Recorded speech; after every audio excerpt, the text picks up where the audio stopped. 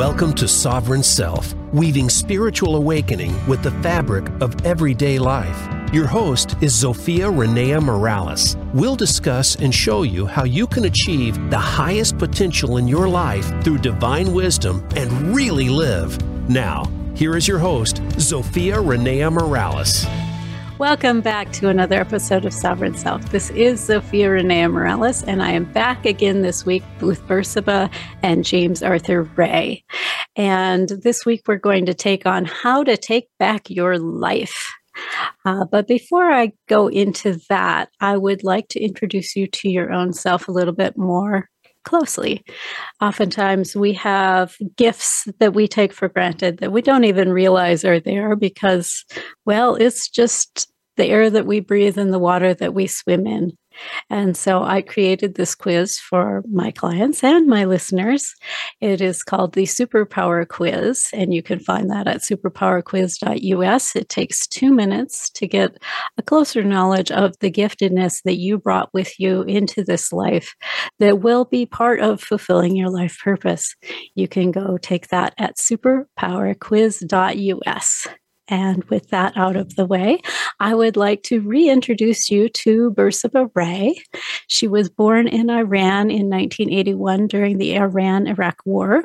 And growing up, her childhood disappeared into a cloud of death, violence, and instability.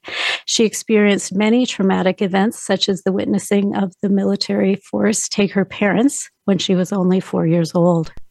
Her family escaped to Pakistan when she was 7 and eventually smuggled themselves to the United States. She faced many challenges growing up, such as not speaking English, falling into gang behavior and drug culture. Bersabeh was also in abusive relationships for years before finding the self-confidence and courage to leave. In 2013, she met James Arthur Ray and helped him rebuild his life after he lost everything. As an intuitive consultant, Bersabeh helps people heal from their past and take their power back. And as a reminder, James Arthur Ray is a New York Times bestselling author, philosopher, and consultant who's worked with over 1 million people from 146 countries through his coaching and leadership programs. He's the author of 6 books, including the New York Times bestseller Harmonic Wealth, and he's appeared on numerous TV shows, including Oprah, Larry King, and The Today Show. In 2009, he lost everything after a tragic accident and became homeless with about $20 million in debt. He has since rebuilt his life using the same strategies he teaches his clients. His story is told in the CNN documentary, Enlighten Us. Ray is on a mission to positively impact a minimum of 1 billion lives and businesses worldwide. Thank you all for rejoining me this week. I'm so looking forward to our conversation. Oh, thank you for having us. Thanks for having us again. It's good to be here. Yes, good to be back. Absolutely. Well, last week we focused on James's story. This week I'd like to understand, Bersabeh, what your backstory is. What was life like when you were coming up as a child? I know a lot of times when we go through extreme struggles, it either brings us closer to the divine or separates us from the divine. What was your coming up like? Well, one of my first childhood memories is imagine, having bombs being dropped in your neighborhood. And there was a time, this was something that occurred every night. So at night, when you go to bed, it would start. Bombs would start dropping, or you would hear missiles, gunshots at night. And there is no way you could take cover. So there's no going underground or in your homes anyway. So what would happen is everyone would turn the lights off at night, so that when the airplanes are going over the towns, wherever they see that there was light on, they would drop the bombs on. Yeah. So it was like, hit and miss. So you're laying down in bed and you're praying, well, I hope it doesn't hit us type of. Yeah, I hope everybody else turned off their lights too. Yes. Right. Yes, of course. And one time, it actually happened to drop, I would say, 100 meters from our house. I think that's about 100 yards, if I'm not correct. Yeah, give or take a few feet. Yeah, give or take a few feet. And that sound, that is the most horrific traumatic sound you can hear. And visceral, right? It's not just a sound, but it's like through your entire system. Oh yeah. I can't say that it compares to anything I've ever felt. If you've ever been under what are they called? The jets that fly over here, like when jet shows. Imagine the jet flying, but that sound gets louder and louder and louder until it hits. I mean, it's yeah, I can't describe it. If you ever experience something like that, it's super traumatic. And I remember that night because it was so loud and it shook. I mean, it was horrific. Afterwards, we ran to our parents. I ran to my dad, and I guess I was telling him, I want to go see what happened. Take me, show me what happened. I want to know what that sound was. So he took me down, and it was down the street from us, a few blocks down, not very far. And the mess that it left, and the things that you would see, with the homes that were blown up and the people, this was something I could say for me was a norm, right? Things like this, to experience something this traumatic. I mean, it was a norm from where I was born, because I was born in a time where the Islamic Republic took over Iran, the so-called revolution, which it wasn't. It was backwards. It wasn't a revolution.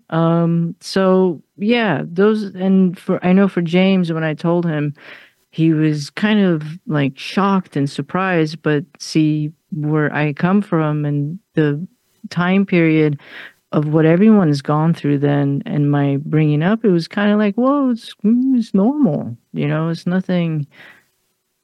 Yeah. Yeah. Unfortunately, it was not out of the ordinary. Right. Which is a hard thing to imagine when you've lived in the first world and you haven't had exposure to that. My first exposure to the realities of warfare came through my husband, who was raised at least the first 8 years or so of his life in El Salvador during that conflict. And they inadvertently became refugees. They went on vacation to see his in-laws in Mexico. And I got a call from his dad saying, "Don't come home. It's gotten so bad." And they found people dead in the courtyard of their house. It's like, wow. Yeah, don't come home. Yeah. And it's hard to imagine if you haven't been through it. Oh, for sure. For sure.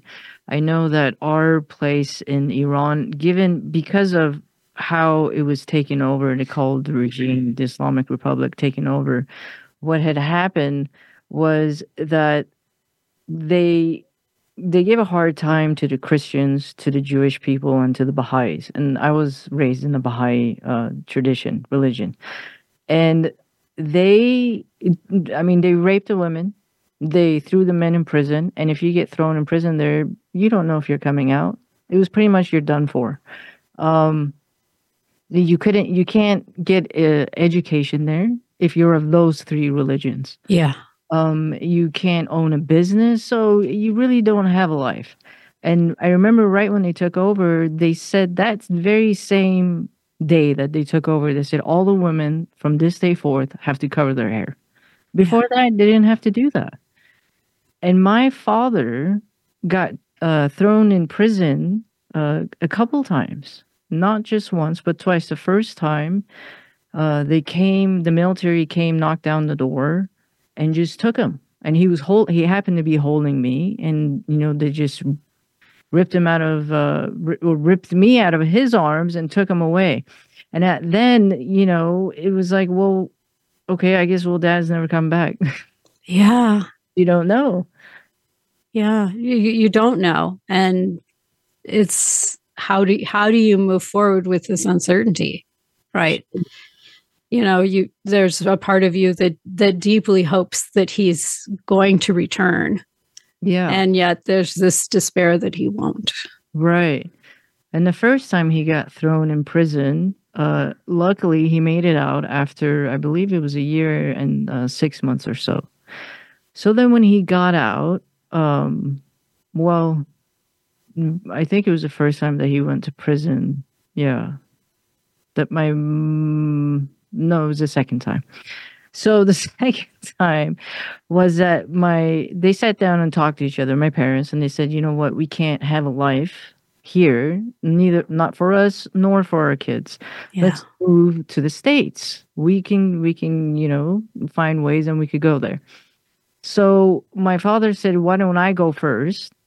And I could establish a life there, and then I could bring you guys over. So when he did try to go do that, he got caught. Mm. He got caught, and then they threw him in prison. And again, so then I remember my mom, and God love her, she went to visit him in prison, and it's no place, women there, it's unsafe. It's dangerous, yeah. It's very dangerous, especially when you don't have your husband around, you don't have a man around. It's quite hard to get by as it is with 2 kids, and he's been thrown in prison. And when he came there, what the prison guards would make you do is they had, first of all, they would blindfold you before they would take you to where he is. Yeah. On the ground, they had put pictures of the prophets or sayings of whoever it is you believe in that they don't agree with, for you to step on them as you're walking to go see your loved ones. Yes. So my mom, she was walking on this, and one of the guards happened to make a remark to her of saying, where is your God now? Or where's your prophet now? Why isn't he saving you? And being who she is, because she's a pretty strong woman, and she spit in his face. Well, right or wrong it was, they ended up raping her. Yes, for the defiance. It was an excuse. They probably would have anyway.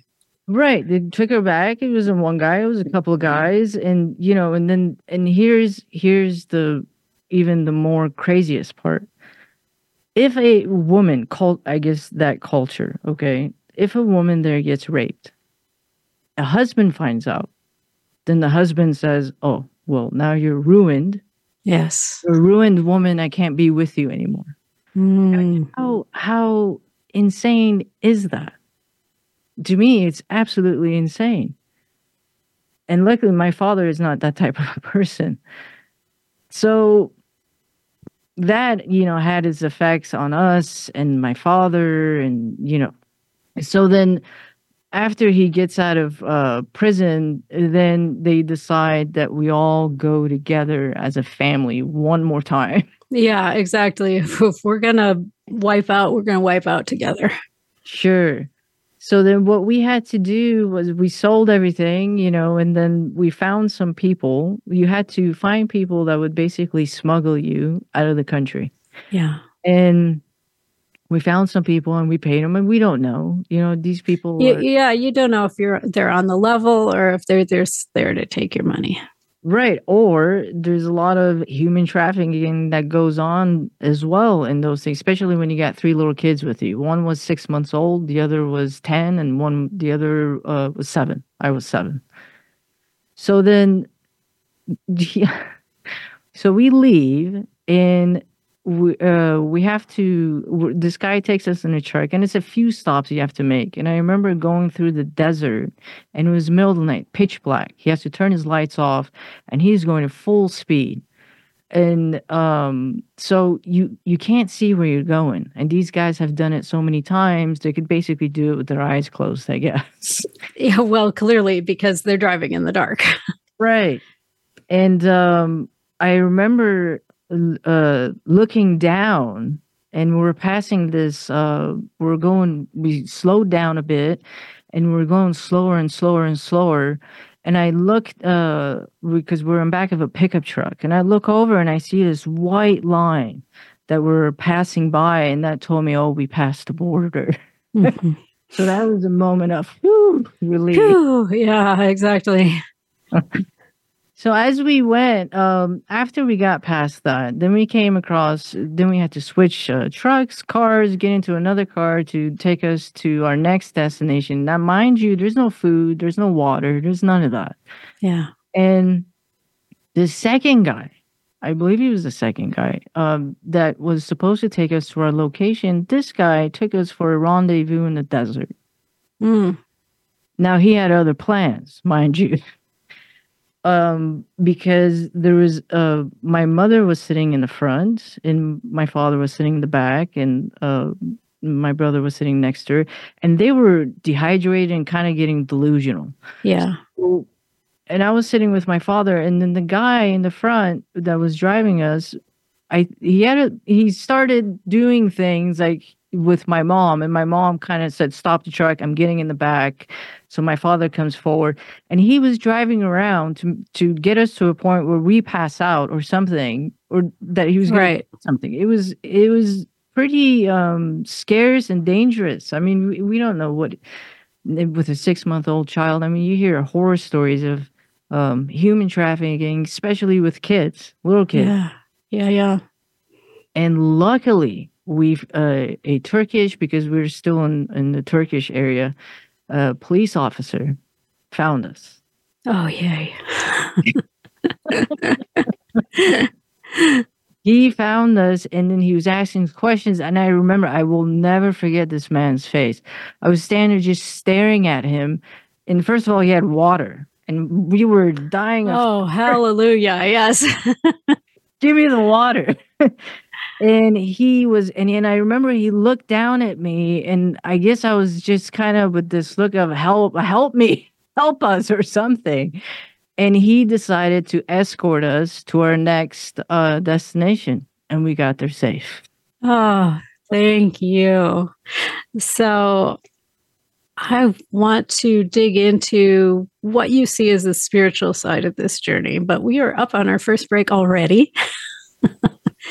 So I'd like to invite you, dear listener, who's joined us today, grab your pen, grab your piece of paper, and think a little bit about some of the most difficult moments that you have passed through in your life, the moments when you thought it was all done. Spend some time with those, and spend some time with what was the grace that showed up for you? What was the moment where it changed and you did not end up dying in oblivion or whatever the horrible thing that it looked like was coming at you was? And hang with us. We'll be right back from the break. Voice America is on LinkedIn. Connect with us today. Inner Realm is a free monthly holistic health magazine that promotes total health and wellness of body, mind, and spirit. We're a much-loved community resource for both alternative and traditional healing. We're in our 24th year of educating our readers about innovative therapies aimed at stress reduction, emotional healing, diet modification, energy healing, body movement therapies like yoga and Tai Chi, and so much more. Restore your soul, find your balance, and elevate your life with Inner Realm. Find us at innerrealmmagazine.com. Hey, beautiful soul. Sophia Renea Morales here. I've been doing Sovereign Self for over a year now, and I would like to hear from you. Tell me what you want to hear in coming shows. Go to TellZophia, that's TellZophia.com. Drop me a quick note and let me know. How has this show supported you? Where should we go next? Or are you perfectly content with where we're going at the moment? That's TellZophia.com. Your opinion is critical in informing where I take the show next. Thank you so much, and live soul first. Do you feel you have a bigger life's purpose than you're currently living? Of course you do. Activate your passion as you tune in to Sovereign Self with host Sophia Renea Morales. Become the conscious creator of your own life. Connect with your most powerful and purposeful self in order to make big things happen for you now. Sophia and her guests are doing this every day and are sharing how you can step into this power too. Listen to Sovereign Self every Monday at 3 p.m. Pacific Time, 6 p.m. Eastern on the Voice America Business Channel. When it comes to business, you'll find the experts here. Voice America Business Network.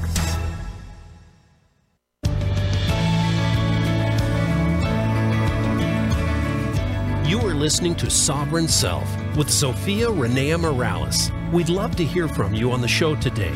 Call in to 1-866-472-5790. Again, that's 1-866-472-5790. Or if you'd prefer, send an email to asksophia@transformationspace.co. Now, back to Sovereign Self. Thanks for hanging in with us through the break. This is Sophia Renea Morales. I am still here with the amazing and wonderful Bersabeh and James Arthur Ray. Before we went to break, Bersabeh was telling us about her family escaping into Pakistan, Turkey. So before break, you had the guy who had, what I want to say, ill intent, had been stopped by the Turkish police, and the police officer decided to escort you guys to your next stage in this journey. I assume we're not all in the free and clear quite yet. Almost, not yet. So from there, let's see, we got to our destination, and I remember when we went inside this home, these people that were supposed to take us to our next place, there was this, they gave us a bowl of water. Now, this is in a metal bowl. Mm-hmm. This water was cold, and it was the best water I've ever had in my life. Till this day, I remember how good that water was. Because we had nothing, and it was amazing. It was like the best thing ever. From there, we got what is it called? Amnesty? When you when you're given shelter, yes. So we got that from the Turkish government, and then from there we went on the flight to go to Pakistan. Now on the flight there, they could be, because we had to go back over Iran to pass over to go to Pakistan. And I remember when we're going, my parents were super nervous. Yeah. Thought, well, they can't pull us back down, can they? Yeah. Can they force us down? Hopefully they don't shoot at us. Yeah. A lot of stuff would run through your mind. Oh, for sure. And then we made it to Pakistan. So in Pakistan, we had to stay there for 2 years because we had to get our visas and then be able to come to the U.S. And that was a whole adventure by itself. Yeah. What was that like? Are we talking about staying with people in their homes? Are we talking about more like a refugee camp? What was that circumstance? Yeah, it was more like a refugee camp where all the, for us, I believe, because we were Baha'is, but I think there was Christians there too, that we were being kind of housed within one building. So you have like a room, and there was 5 of us in one room, and the living conditions there's no AC, and the weather is hot. It is way hot. I think at least 100 degrees, more than 100 degrees. I remember at night it would get so hot. This is how we cool ourselves. We go on top of the roof to sleep, and we would wet our bed sheets, put the wet bed sheet over you with fan blowing on you, and that was the AC. Yeah. Well, that will work to cool you down. Yes. Other than that, me and my brother, he was closer to my age, so we learned to speak Urdu, which is their language, and we spoke it fluently at the time. But it was a different culture, and for us, it was much better as far as feeling more free and not being scared all the time. Yeah. Something is going to happen. You're going to get shot. You're going to get a bomb dropped that night. So the ease of you can kind of breathe now had started coming in, where we started feeling it. Yeah. Yeah. How long did it take for that ease to arrive? I know sometimes it can be a while before your system comes out of that high alert. Oh, for sure. Yeah, I'll go on record and say, I'll be honest. I probably wet my bed till I was 9 years old. Oh, yeah, boy, that's a lot of anxiety. But she doesn't anymore. Oh, thank God. You can testify. Yeah, I can testify to that. Thank you. Good. Very good. No, I remember when we came to the States, when we came to the United States, then it was like we are for sure safe. We don't have to worry about any of that stuff anymore. Yeah. Yeah. Yeah. And how old were you when you finally made it to the States? I was about 9 years old when we made it to the States. And first we came to California and we had cousins there. So we stayed with our cousins for a while till my parents get a job and be able to stand on our own 2 feet. So, yeah. Wonderful. So if you look back on that journey and you look at it from a spiritual perspective, what were the lessons that you felt like you were getting as you went along through that journey? Well, I would say one thing is resilience. Is if there's going to be some hardships, there's nothing that scares me. There's no hard thing or catastrophe or whatever. Even what's going on in the world today, it doesn't scare me. I feel like I'm pretty prepped for something like that. And to work hard and be strong. I mean, it builds strength in the end, and also to see the world with different eyes. And what I mean by that is in the United States, unfortunately, the younger generation or kids that have been born here haven't experienced any hardship like that. And they start not appreciating or being grateful for where they live and the liberty and freedom that they have. They see here in the United States, and you can't find it anywhere else in the world, I'm sure of this. You're truly a sovereign being. And being a sovereign being is to be able to believe in the religion you want to believe in and practice it. Yes. To own a business and be able to thrive in it.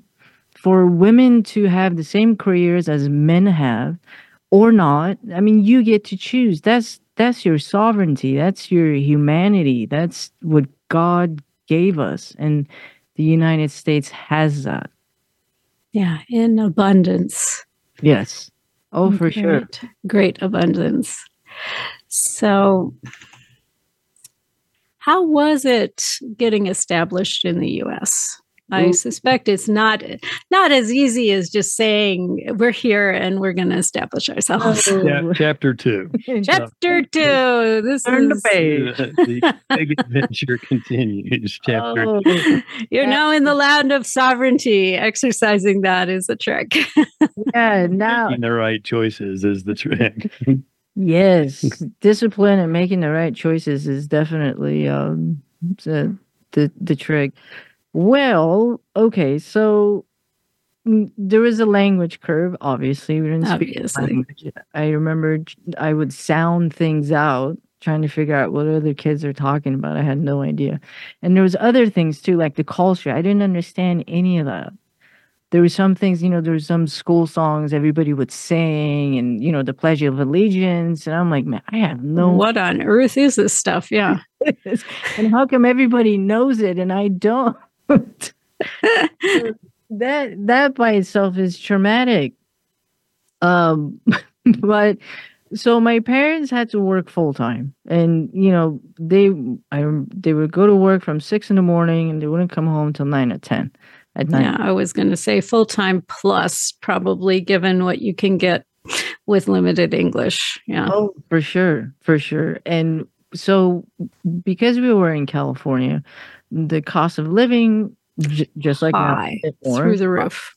Yeah. So then they decided, let's go to Arizona. Not my favorite place. I know that's where you're from, but I have... It's where I'm at. It's where I'm moving out of. So, we may have some common opinion. So we moved to Arizona. My parents thinking, oh, it's a smaller place. It's better for family and so forth. Well, I'm going to disagree and say no. Because we lived in, it was Glendale area. So it's pretty hoodlum. You got kids that are gang behavior, and parents are not around, and your older brother is helping you raise the younger siblings, and that's just how it was. And the TV you pretty much. Um, so there was no supervision as far as my parents went, and so I started hanging out with the wrong crowds. And given because of what I went through and parents going to work, there was no attention coming to the kids from the parents that they could anyway. Whatever they could Right. give. But and then where the kids lack, they start acting out. Yeah. So that's what I was doing. I got into hanging out with the wrong crowds. My nickname growing up was Baggy because I wore baggy clothes. Okay. So that should give you a visual of the type of people that I hung out with. And I started smoking at a very young age, about 12 years old. Got into drugs and alcohol and all that stuff. So not the best Choices. not the best choices, that's for sure. Yeah. Well, and not an uncommon set of choices, really. But what is a little uncommon is making that pivot to put them in the rearview mirror. So how did that come about for you? How did you decide to change your direction? Yeah. So I got to the lows of, okay. Well, as being as bad as I was, I guess, with the bad habits and this and that, I've always had a somewhat, I don't know if you want to call it spiritual connection, wanting to have a relationship or connection with God. And all of the things that I was doing was basically crying out for that too. Eventually I learned. But what happened was I got to my lowest of lows, and I was going to basically die if I didn't remove myself from where I was. What was that lowest of lows? What did your rock bottom look like? Oh, I was doing a lot of drugs. I wasn't, I would wake up, do drugs until I fell asleep and passed out, get up and do it all over again. And I remember that I knew, because you get to a point when you're that low, you get to a point where you know if you keep doing this, you're not going to last much longer. I went down to 103 pounds. Wow. I wasn't eating, and I was just, all I would do was do drugs and smoke cigarettes. That was pretty much it.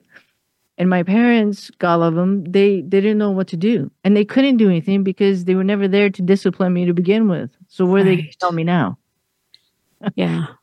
So I remember telling them, I said, I need to leave. And I told them, just take me to my cousin's house, which she lived in California. And I need to go live with her for a while.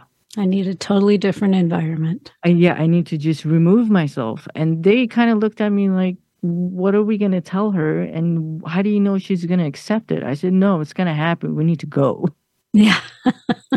They took me, and then they dropped me off there. And I remember they were, after they visited them for a couple of days and I was staying, my parents got in the car and they're leaving. And my cousin's like, well, why are you leaving her here?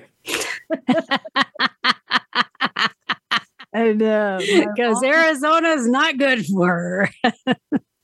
Yeah, and my mom said, well, I think she needs to stay with you for a while. And God love her, she said okay. And she took me in.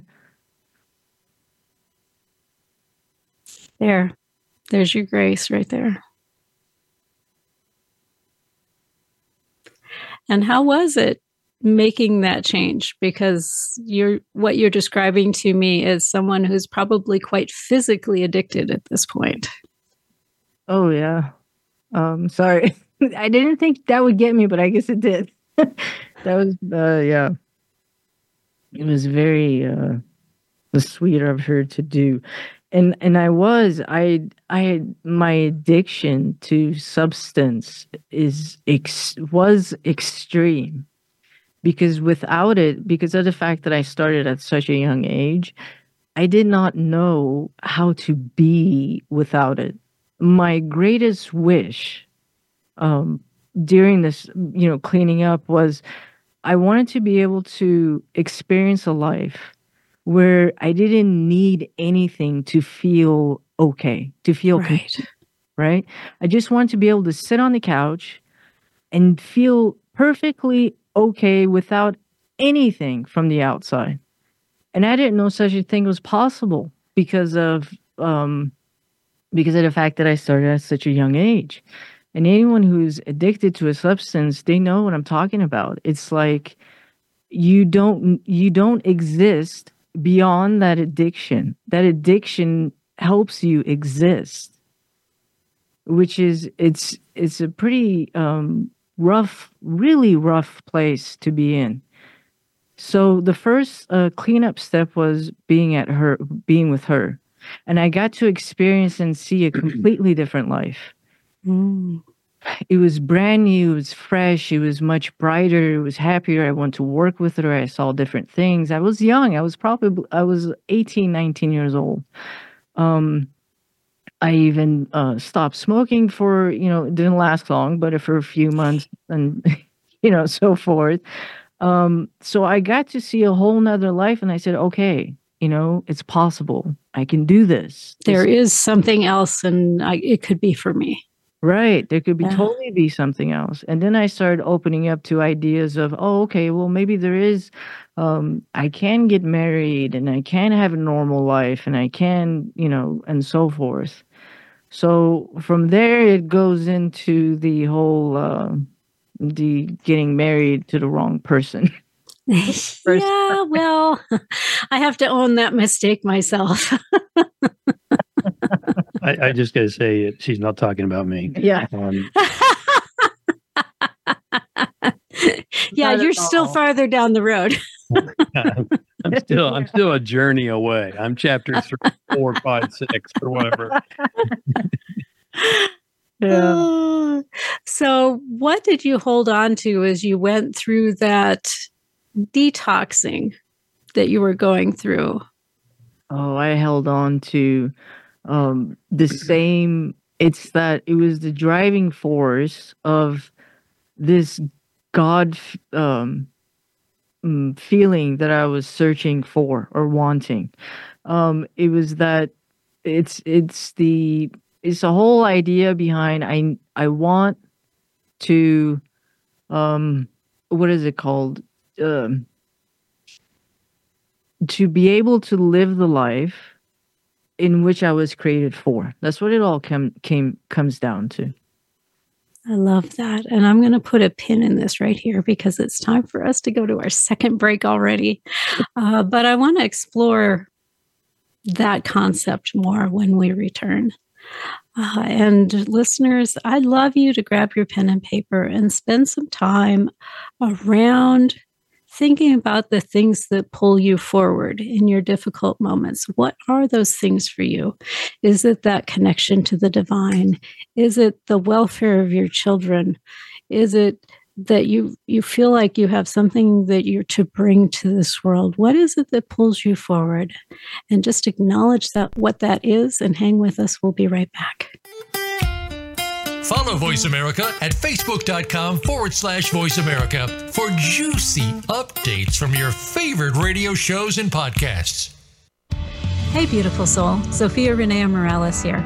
I've been doing Sovereign Self for over a year now, and I would like to hear from you. Tell me what you want to hear in coming shows.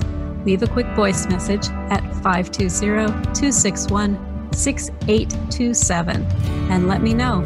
How has the show supported you? Where should we go next? Or are you perfectly content with where we're going at the moment? That number, 520-261-6827. Thank you so much for your feedback. It's crucial in informing where I take the show next. Thank you, and go out and live soul first. Voice America programs are now available on your favorite connected device, including Amazon, Alexa, and Google Home. Through streams with Apple Podcasts, TuneIn, and iHeartRadio, listening to your favorite show is as easy as saying the show name followed by the word podcast. Hey, Alexa, play Finding Your Frequency podcast. If that doesn't work, try adding on TuneIn or on iHeartRadio or on Apple Podcasts. Have you become a member yet? Sign up now to become a member of Voice America. It's always free and easy. Plus, Plus, you get to take advantage of some great member benefits. Get unlimited access to millions of hours of on-demand content across all of our channels. Keep track of your favorite episodes, shows, and hosts in your own customizable library. Find out what shows you might be interested in based on your favorites. Plus, you get insider access with our newsletter. Membership gives you more. Sign up at voiceamerica.com and click register at the top right. The business community's first choice in Internet Talk Radio. Voice America Business Network.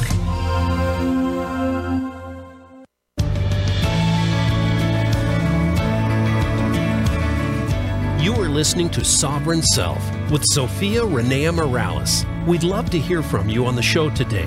Call in to 1-866-472-5790. Again, that's 1-866-472-5790. Or if you'd prefer, send an email to asksophia@transformationspace.co. Now, back to Sovereign Self.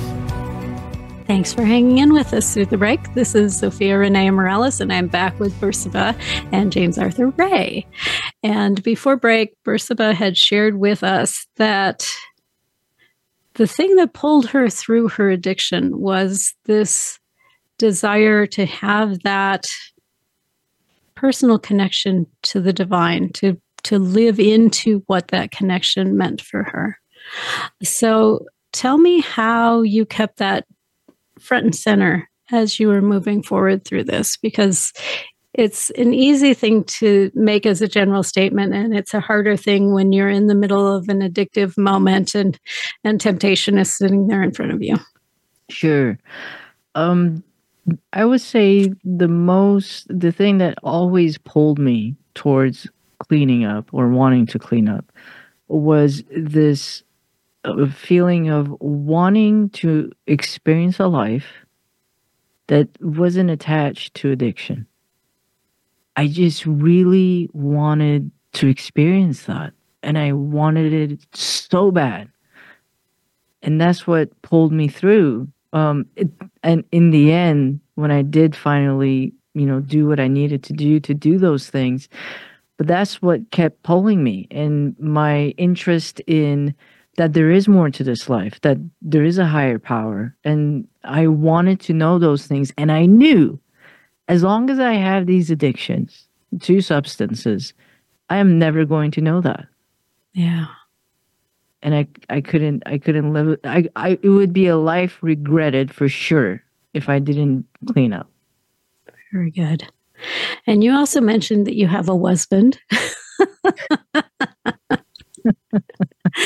What were some of the lessons that you took out of that relationship? Because as much as we may regret some of the relationship mistakes that we made early on in our lives, there's always great learning that goes with that.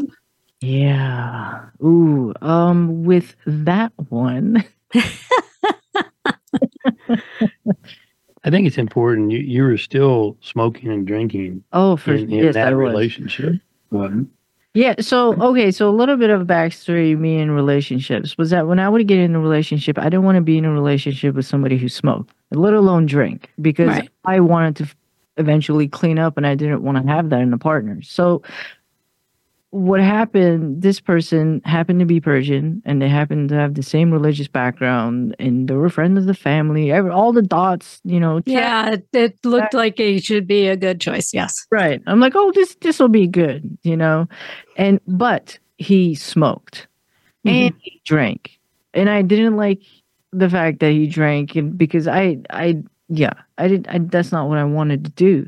And I said, okay, it's I'll compromise. I'll go with this. And I knew from the beginning it was wrong. So for the listeners, if you have a feeling it's wrong, it's probably wrong. Don't do it. Yes, listen to that little feeling that you have. Yes. It's very easy to say, but it's much harder to respect, especially when you're dealing in a situation where perhaps there's some family or some cultural pressure around it. Right, yeah. Even if there's guests at the wedding. Yeah. If you feel like it's wrong, just let it go. Just let it go. Don't do it. I know the night before I married my husband, it was like I should just walk away from all of this. And I didn't do it. See, yeah, same here, same day. My father, God love him, he came to me and he said, if you don't want to do it, you don't have to. And I looked at him, I'm like, no, I gotta do it.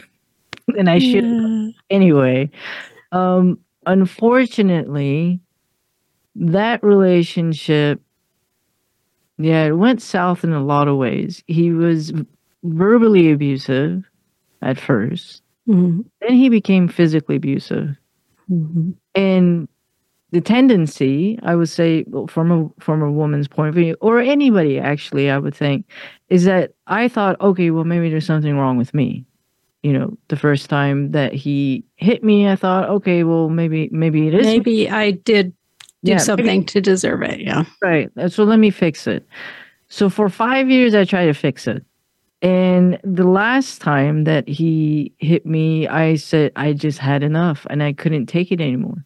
And it was that very same thing where I was sitting there thinking to myself, this is no life. And I'm going to die here, you know, being confined and being verbally abused and physically abused. And so I finally got the courage. I called my parents, and my father again said, and then you should share that you were in Belgium. Oh, I was in California. Yeah. So I moved. Oh, wow. So you were isolated from your family too. Way away. That's another manipulator ploy right there. Let's get you separated as far as you can. Oh, for sure. Yeah, I didn't speak the language there either. I learned how to speak Dutch. Yeah, and I was in Belgium, so I called my parents, and my father, you know, got on the phone, and he's like, "You need to leave right now." And I'm like, "Okay, gonna do it." Hung up, left, came back to the States, and I started. And I, you know, you don't want to come back. You know, I was in my mid-30s and I had to come back to my parents' place again and start all over and figure out what I'm going to, especially I have to literally start over. I have to get my private license. I have to, you know, do all the paperwork to be back in the United States. I mean, it was a mess. And, you know, I got to a point where I was asking myself, you know, what am I doing that these people or these individuals, I'm attracting these type of people to myself. What is it that I am doing that these circumstances in my life are the way they are? Yeah. And that's a good question to ask the universe. Yeah. Because it'll answer whatever question you put to it. That's a good one. Yeah. And what happened was, then I met him. Like, well, I'll tell you what the answer is. Here you go. You need to keep better company. Yes, no, that's for sure. 100%. It's the company you keep. And also, it's taking responsibility for the actions that you have taken. Yes. Because up until you do that, then you're either in victim mode. And when you're in victim mode, you can't change anything. You know, exactly. You have no responsibility. Yeah. When you're in victim mode, because everybody else has the control. Yeah, exactly. So I did that, and through his, you know, I was attracted to him because of his teachings and because he's real. It wasn't some, you know, thing that he would say on stage and then off stage or something. He does something different. Yeah. So he walked his talk, and it was things that I was interested in, that I've been searching for, that I wanted to connect. And how do I connect? And he had the house. He had the practical how to do it. And I thought, score. No, I'm kidding. No, but he was, you know, this is probably the second one I get choked up about, is that he literally saved my life. And he really did. He brought me back to life. Yeah. That's beautiful. That's beautiful. The work that we've done, that he's helped me to get through, has helped me reach that ultimate intention that I've always been going after for in my life. And that was, can I live a completely new life without any attachment that binds me to my past. Mm. And I got it. And I can't tell, if I could tell anyone listening who hasn't, stop it. See, you're choking him up now too. No. You started. Yeah, but if anyone who has anything, if you've been abused in your past, physically, sexually, if you've had drug addiction, alcohol, anything, any substance, something that you feel like, you know what, I am ruined and I will never be able to experience a different or something new of a life. And I'm here to tell you, yes, you can. And you're not ruined. No, I mean, if you do the work, the healing work, and you keep at it, it's hard work. I'm not going to say it's easy because it wasn't. I mean, he literally went through hell with me. Yeah. The demons, there was no substances around. The demons came out. Oh, yeah. I mean, there's a reason for the addiction, right? It serves you in some capacity. And when you take it away, you have to deal with what you've been avoiding. Right. All the things that are suppressed are no longer being suppressed. Right. Yeah. So they come forward. Yeah. So all the stuff we talked about through the childhood traumas were being suppressed. And the effect of the suppression was the cigarettes, drugs, and alcohol. Yeah. So once you take that away, well, now you got to deal with it. Now you got to clean it up. Now you got to go through it. Now you got to change it. And that's what we did. And it's a lot of work. It was a lot of work. I do not want to do it again. But I promise you, it was worth it. It was so worth it. So worth it. And so, me too. No. Yeah. There were times when I, and as much as she said, and sorry to hijack here, but I just got to interject. As much as she said that I saved her life, she did the same for me. See, now because I was not well known for being real patient, and I was not the poster boy for great relationships.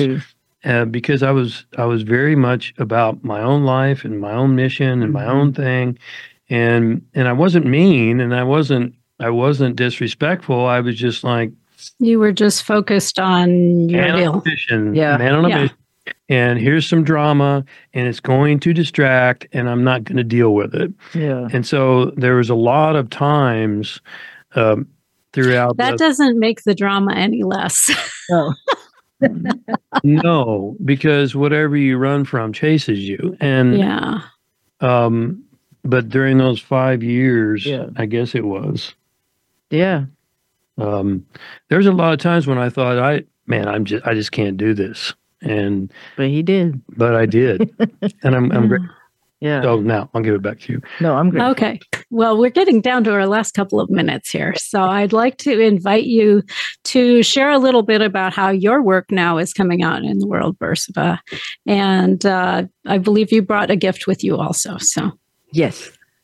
So what I do now is intuitive healing work. And what that is basically I help individuals with their traumas or unresolved emotional issues, and we go back and heal them, just like I've done for myself. I do that for others too. And what we practice is a well-rounded living and experiencing life, which is called harmonic wealth. And we want to give your viewers a gift of James's New York Times bestselling book, Harmonic Wealth. Just go to Harmonic Wealth Global /book, and you could have a free ebook. Beautiful. I love that. And in our last 30 seconds here, what would be your parting words of wisdom for someone who's right now struggling? They've hit that rock bottom, whatever their rock bottom is. I would say if you've hit rock bottom, it's a good place to start building a brand new foundation to stand on and to just keep going. It's the resilience and the hard work every single day consistently is what it will get you to where you want to get. And you've reached that rock bottom for a reason, because there's something much better for you out there. Beautiful. Thank you for that. Thank you both for joining me today. I've really enjoyed our conversations. Thank you. Us too. Thank you for having us. Keep doing great work. Thank you. And thank you, dear listener, for joining us here today. I would love to hear from you.